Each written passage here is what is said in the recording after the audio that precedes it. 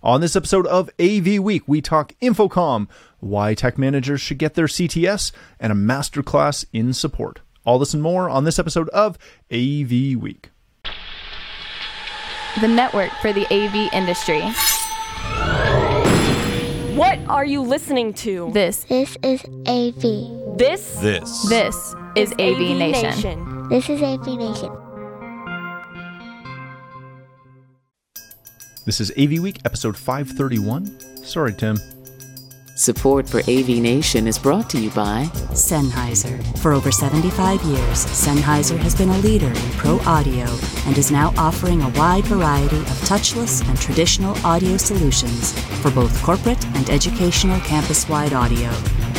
Welcome to this episode of AV Week. This is your weekly roundup of all the latest news and stories for the AV industry. I'm your host, Matt D. Scott, filling in for Mr. Tim Albright for avnation.tv. This week, I'm pleased to be joined by three of my closest friends. First, we have Melissa Dillman. She is the Director of Business Strategy and Alliances at Staren. How you doing, Melissa? Hey, I'm doing good. It's great to see you, Matt. It has been way too long. Way too long. Then, just down the highway from me is Mr. Brock McGinnis. He's the Vice President of Sales and Operations for Nationwide Audio Video. How you doing, Brock? I'm well, and it's great to be here, Matt, and great to see you. Great to see you. We live like 2 hours away, and we never see each other. It's terrible. And my good friend down in Atlanta, repping the Braves, the new Vice President of Technology for Hall Research is Mr. Ken Eagle. How you doing, Ken? Hey, Matt. Doing great. Thanks for having me out today. Thank you for joining us. Before we kick into the stories that Tim asked us to cover, we're going to talk InfoComm, because why not? And he asked me not to, so we're going to do it. Right? This is why you don't give me the reins of the flagship show, because I cause trouble. I will not be attending, and the only reason for that is mainly logistics. Melissa, are you attending? Is Staren attending? What's your view on this? So, we looked really hard. We were very excited about the summer being able to attend. And then with the pandemic as it's progressed, and Orlando being certainly a hot spot, we made the hard decision not to attend. And it really came down to a matter of the payoff, the risk versus the reward. And can I live with the fact that if I send one of my guys, and Lord forbid he goes home and gets a child sick, can I live with that? And I can't. So to me, for this one, because the next show is in Vegas, it's only 8 months away, I'm going to go big in Vegas, but we've opted not to go to this one. Very good. Brock, there's been a lot of, shall we say, pushback on both people that are attending and people that are not attending. You and I are kind of in the same boat, where getting there is really half the battle. It is not. You can't just drive across. You can't just hop on a plane to arrive in Orlando and spend 3-4 days wearing a mask the whole time and dealing with all of that. Is there any valid reason for pushback on either decision? No. I've stated publicly in the past and will continue that I think AVIXA is doing a great job going ahead with the show to the greatest extent possible. I think that there are a lot of people that want to gather. I was at a regional show myself yesterday. It was fantastic. People haven't seen each other for 18 months or 2 years. Learning about new technology in person is so much better than learning on a webinar. And, I was able to see product demonstrated and put my hands on product, and all those things were really positive. The real unfortunate part is, Florida had the skyrocketing COVID numbers in July and August. And today, their daily rates are less than 10% of what they were then. Florida is actually probably as safe as anywhere else on the planet right now. It's just when a lot of corporations, like Melissa's, for example, were making their decisions. We were seeing 26,000 new cases every day. The hospitals were full. And, you kind of look around the room and across the table and go, we would be out of our minds to go there. And today, by those statistics, it's probably more dangerous to go to Texas, to the new headquarters of Hall Technologies. By the way, Matt, it's not research anymore; it's technologies. So anyway, I think it's great for the people that are going. They're going to have a great time. There's going to be less of them. A lot of exhibitors have made decisions, I think, not based on return on investment at all, but they've made the decisions based on the safety, security, liability that they have towards their staff. It's losing your booth deposit or your booth space really is like 10 or 20% of the overall cost of going to an event. So it's not a big deal from that perspective. I'm jealous. I'm going to have, serious FOMO. I'm probably going to pay my $59 to watch the online stuff. But from a personal perspective, crossing the border, having multiple other invasive procedures and all those things, just for the privilege of wearing a mask for 3 days, I think I'm staying home. Ken, on the other hand, is going to the show. You lucky guy. Yeah, we'll be there. Thanks for the plug, Brock. Hall Technologies, rebranded from Hall Research to Hall Technologies. We will be there. We've made a few changes. Where it's a smaller show, so we're not going to be there full force like we were originally planning. Had the show gone off, without a hitch. So rather than having a booth, we actually have a meeting room. 5474 is our meeting room. It's on the show floor. And we'll be doing some demo out of there. And we have a lot of meetings set up directly with dealers who wanted to be there and wanted to meet with us. So we've arranged to have a space and be there to be able to talk to them. So it's a little different than InfoComm in the past, but we'll still have a presence. We do have new things to show. We do have new things we want to launch and talk about. And we do have customers who haven't been able to see us in a while. We want to be there to be in front of them. And one of our partners in Canada, DVOD, have been doing a show across the country over the past, I think, 2 months or so. And our sales team have, jumped through all the hoops to get vaccinated and meet all the requirements and have been traveling to Canada and doing that show. And that might be the one you were at, Brock. That is the one that I was at yesterday. And there was, in fact, a Hall Technologies booth. Yep, Wayne was there, and he had the table set up. And so, it's great to get out and to see people and to, like you said, Brock, touch the product a little bit and learn in person. So we hope to do some of that at InfoComm, but do it in as safe a way as we can for everyone involved. Yeah, I think the disappointing side to me is, or has been, just some of the mudslinging back and forth. So I'm glad I was able to bring that back up for everyone and everyone listening, because I got a kick out of it. Let's move on before I get significant hate mail from Tim. This comes to us from AV Technology and avnetwork.com. Why technology managers should get their CTS.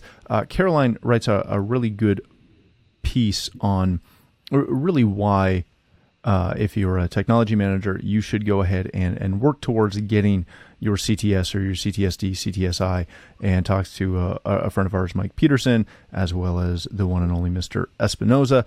Brock, when you see this, I'm always confused at the occasional pushback to really anyone in the industry getting a certification, getting something they can put on their shingle or put after their name. For technology managers specifically, is there any reason not to go get your CTS? No.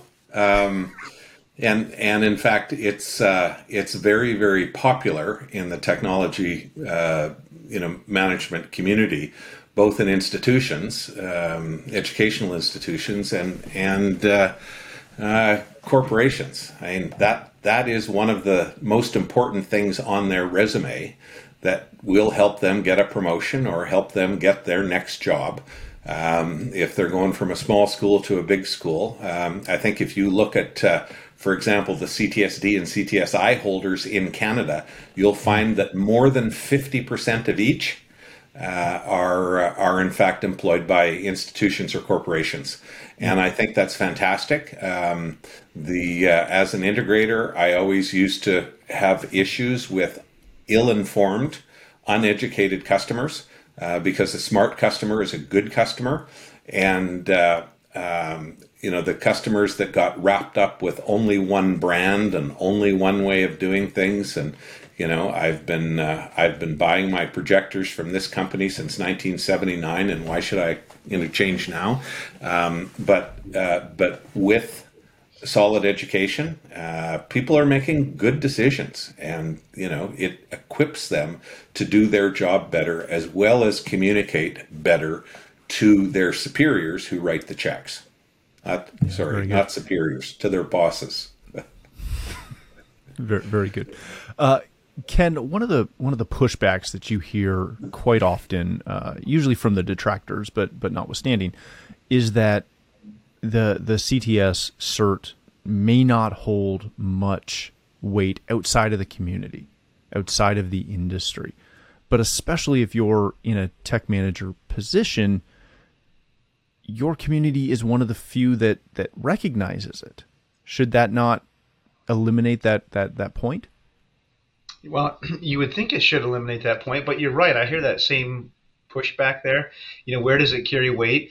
So then you got to ask, is it worth the time and the investment to get it? Is it worth me as a business owner to pay for my employee to be away and to go and get it?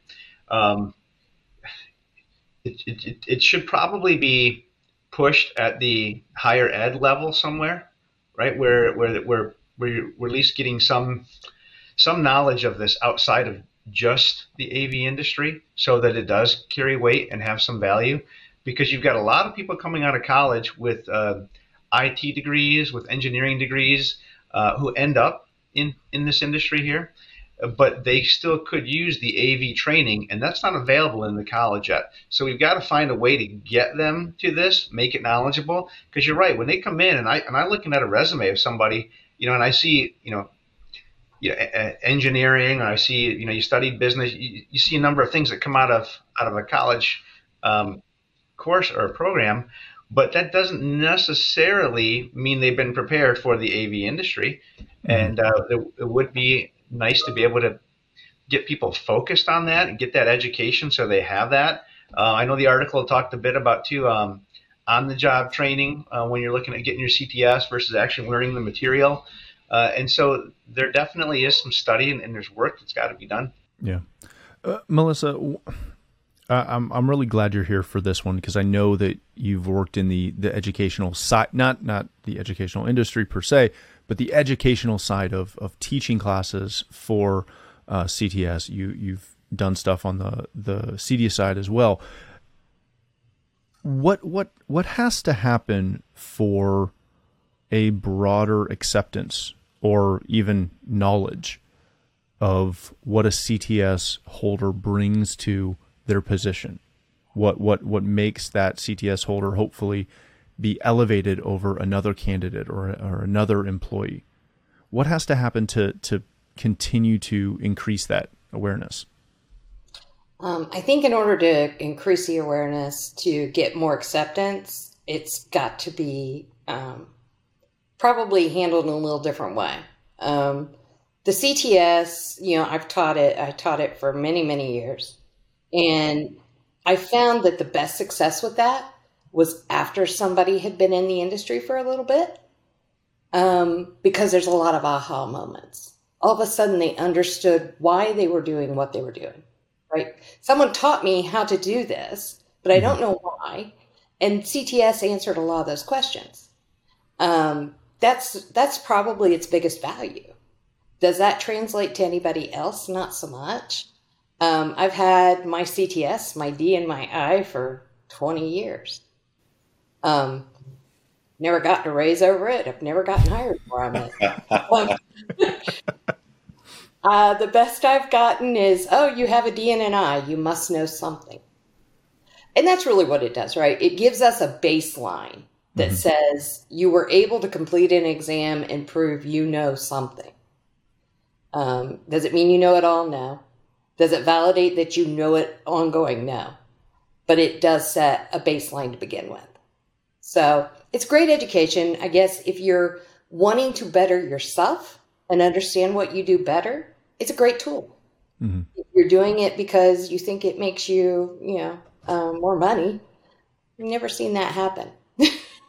I'm not sure, I'll disagree, Melissa. I'm not sure that we're coming into an era now that you won't be able to become a tech manager at a large institution unless you have one of the D or the I.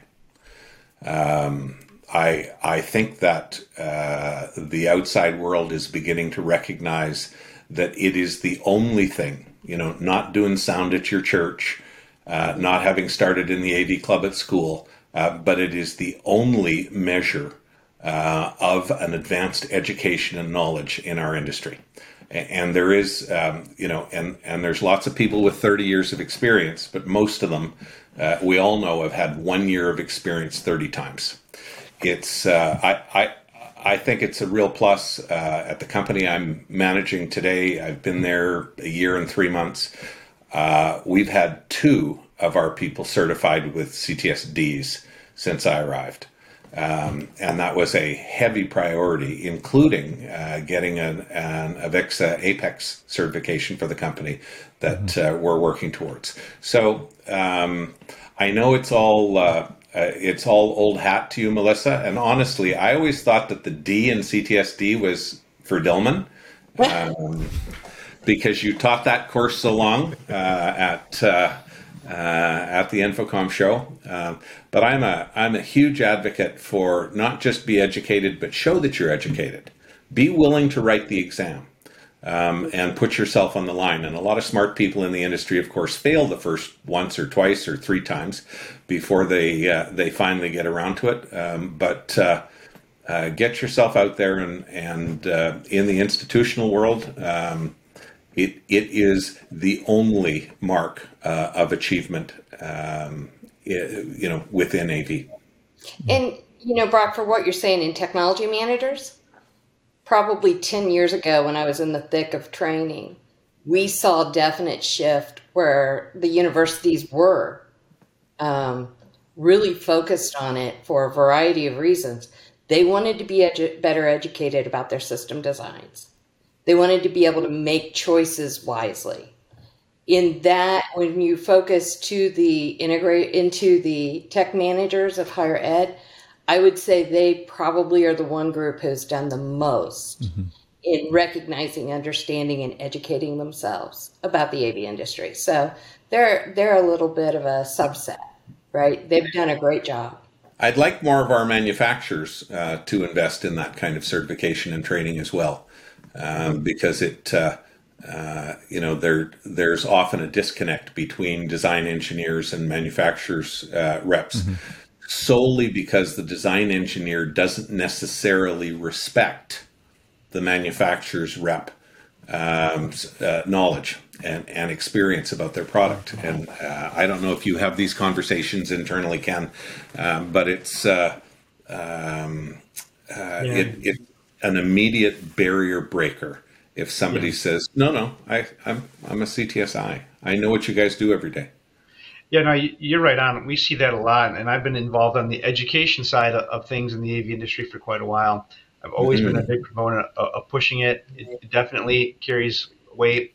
And one of the things I think, one of the things I've always thought was great was having, no matter where you are, if you're on the engineering side or the sales side or somewhere in between, is having a foundational knowledge across all the different disciplines, because that helps you better communicate and understand what's going on in the industry, what your customer needs, what your customer is trying to do. You could have an amazing background in video, but not have much background in audio or in system design, or even understand what happens at the board level inside of a black box that your company produces. There's some foundational knowledge that should be there for everybody, because it makes us stronger as a company when each of our individuals are stronger with their knowledge. Yeah, that's a good point. All right, let's move on for a minute and hit a story that comes to us from AV Magazine. As I lost my title, a masterclass in AV support. This covers what a university in Glasgow is doing as far as how they're managing support within that facility, and essentially comparing how in a corporate space you may not use your rooms every day, all day long, but in an educational space, they're booked solid 100% of the time, and how that school went about arranging their support department for that. Ken, let me start with you on this one. When we start to looking at supporting a facility either internally or as an integrator supporting your clients, how do you go about trying to scale your support team appropriately? That's a tough question, but a very important one. Okay. So there's a couple of things you really got to think about, especially when you're talking about an education institution like this. Number one, these classes run back to back, and as a professor coming in to teach a class, you've got at best about 5 minutes to get your material up electronically and ready to go for your class to see, or you lose it. Right? You lose the audience and you lose the ability, because you've got about maybe a 45-minute class to teach in. So if you lose more than that, you're not going to get your whole lesson planned in. So number one, sense of urgency and response time are critical. Second, when you're doing any kind of update or work in an education environment like this, 90% of the time, you're going to be doing it after hours on the evening or weekend when those classes are not running. So your support team's got to be able to be built around the needs of that institution and what their availability is for you to get in there. And not only that, third, having a closet of hot swappable products, so that if you do have something that's down, you immediately have the ability to swap something out on the fly and get the class back up and running. So again, scalability is having products to back up what you've got out there, and having enough hands, staff, feet on the floor, ready to be dispatched at a moment's notice to keep up with the demanding needs of those back-to-back uses of those rooms. That's great. Spend money. And definitely money. Melissa, you might have stole part of your answer there for a minute on the question I'm going to ask you, but how do you go about properly empowering your support department to be efficient, to be expedient when it comes to a situation? So conveniently, that article happens to mention our parent company, Midwich. I noticed that. And that they're using my support. So at Midwich, what we have is a whole technical department who can answer questions 24/5, and are able to monitor proactively, assist in certainly higher ed where you need that sort of notification quickly to get things up and running.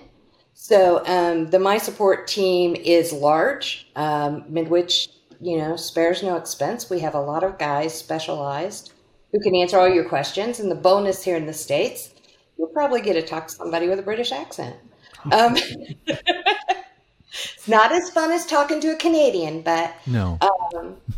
So we've engaged in that, and it's all of our parent companies basically.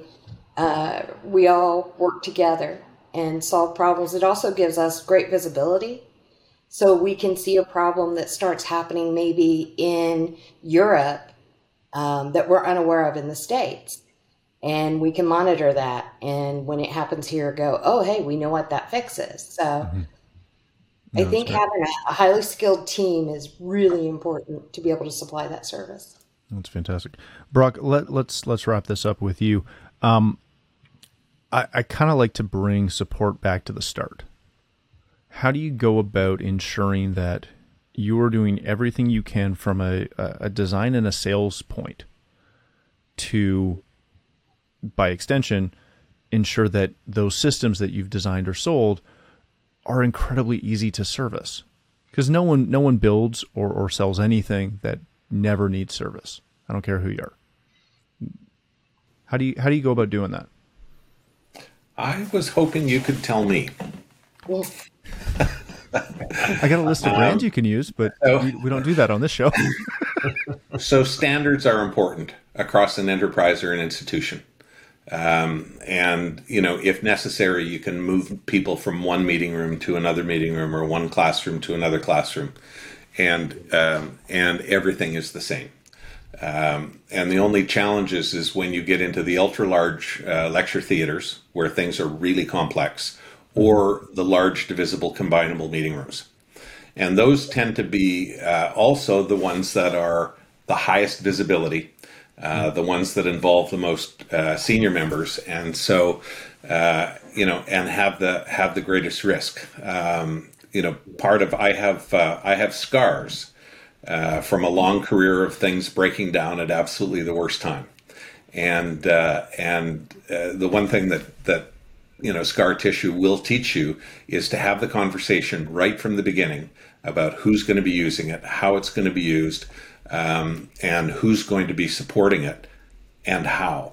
So, you can have redundant systems. You can have systems that are hot swappable. But ultimately, the ones that I've had the most success with over the years are simple systems. The simpler it is, the less options the user has, the less they will get themselves in trouble. And that, building things for 90% uses and 90% of users is a way to avoid some of those pitfalls, and then have a professional come in for the 10% uses. With the extraordinary equipment for the 10%, with that 10% applications. And frankly, these are conversations that are happening all the time. Extraordinarily expensive to be able to have somebody on staff who, for example, knows how to hot swap a card in a DM matrix switcher, even if they get the right card and the right time. And of course, the card on the shelf is 3 generations of firmware behind, and like it's not as simple. And you can't, in every environment, other perhaps than the military, have that spare matrix switcher behind. So accepting that failure will be inevitable, and let's do everything we possibly can to reduce the potential for failure from the beginning. And often that comes down to good planning and good simplicity. And anybody in the live events business, live events is all about an understanding that everything that can fail will. And when it does fail, it will be at the worst possible time. So our job is to be prepared for that. And it's an interesting generation now of AV buyers, because they understand a persistent need for the systems to be working. Mm-hmm. Once upon a time, it was the big fancy boardroom, and it was one meeting a month, and you went in and tested everything beforehand, and you went through all the slide decks and everything in advance, and it was going to be perfect for the CEO. Now, having an IT customer, IT is a 99.9 uptime requirement in every corporation. And so that customer gets it, and they also get that the users will fail the technology long before the technology itself fails. And when it does fail, as long as there's a mechanism for real quick response, we're good. And Nationwide AV has a lot of service contracts with important institutions. Yeah, that's fantastic. Part of the deal. That's a wonderful answer to that question. All right, let's wrap it up there. Thank you all for joining us. Ken, if people want to connect with you, learn more about Hall Technologies, where can they do that? I love the social media, so you can catch me on all the socials. K Eagle is my username there. And you can always catch Hall Technologies at halltechav.com, and of course at booth meeting room 5474 at InfoComm if you're there next week in Orlando. Awesome. Thank you, sir, for joining us. Mr. McGinnis, if people want to connect with you, learn more about Nationwide Audio Video, where can they do that? They probably don't want to learn more about Nationwide Audio Video, but they want to learn about you. Come on. Rock at Nationwide AV. You can find me on Twitter, sometimes ranting, sometimes raving, at Brock McGinnis. And a big fan, of course, of AVNation.tv and all that you do for the industry. Oh, thank you, sir. Melissa, thank you so much for joining us, my friend. If people want to connect with you, learn more about Starin or the parent company Midwich, where can they do that? They can always do that at starin.biz. I'm on all the socials, so you can find me there. And it was awesome to get to participate with you today, Matt. Thank you all for joining us. Tim will never give me the reins again. But if you'd like to connect with me and tell me why Tim should give me the reins, you can hit me up on Twitter at Matt D. Scott and pretty much every other social platform. But more importantly, please visit avnation.tv, where you'll find this show, as well as a wide variety of other shows with all the verticals that we cover. When you visit the website, please take a moment to check out our supporters. We are extremely thankful for their support and ask that you check them out as well. Thanks again for watching. That's all the time we have for this episode of AV Week.